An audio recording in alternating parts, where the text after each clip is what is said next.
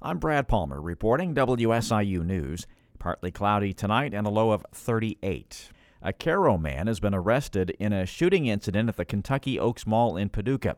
The Paducah Police Department reports 37-year-old Anthony Williams is charged with attempted murder, 5 counts of first-degree wanton endangerment, possession of marijuana, and possession of drug paraphernalia.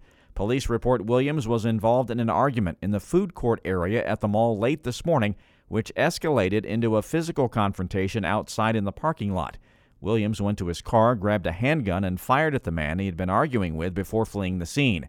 Officers found him and a female passenger inside his car on Cairo Road and stopped it shortly thereafter. That's when Williams was arrested. The handgun was found inside the car. Investigators don't believe anyone was hit by the gunfire. A Johnson County man is accused of battering a child. The Illinois State Police Division of Criminal Investigation reports 18-year-old Blake Street of Goreville has been arrested for aggravated battery to a child. On November 22nd at approximately 11 p.m., the Department of Children and Family Services requested ISP investigate life-threatening injuries to a 1-month-old child. On Tuesday, following a thorough investigation, Street was arrested by ISP agents with the assistance of the Johnson County Sheriff's Department and DCFS. If you have any information on the events that occurred in this incident, you can contact the ISP Zone 7 at 618-845-3740. A Washington County resident is accused of making violent threats online.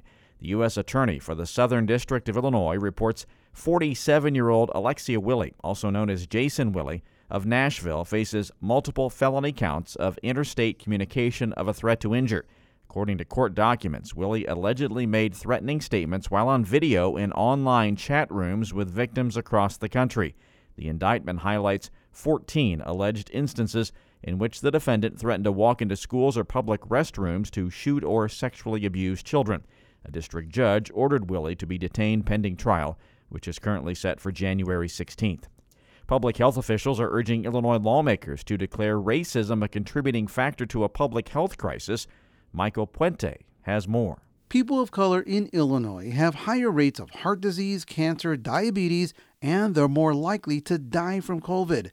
That's according to Illinois public health officials who held a virtual public hearing yesterday on a state health improvement plan.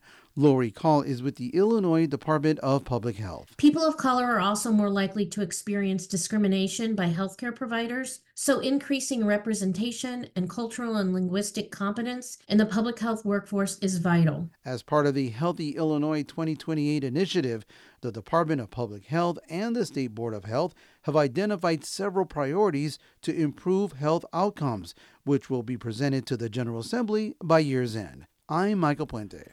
Narcan is a life-saving medication that reverses opioid overdoses.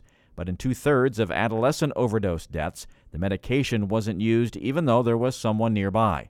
Side Effects Public Media's Alex Lee reports federal and local governments are urging schools to address a growing concern of overdoses among young people. In a letter to schools nationwide, the White House and the Department of Education said when teenagers buy opioid pain medication or prescription stimulants on social media, they can end up receiving a pill with fentanyl in it.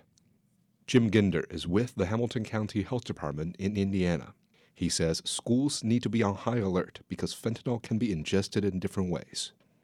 But I think something that's really important to understand that people just aren't vaping e-juice. They can vape heroin, they can vape fentanyl, all that type of stuff as well too.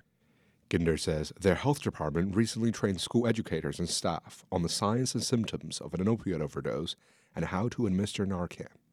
I'm Alex Lee, Side Effects Public Media. I'm Brad Palmer reporting.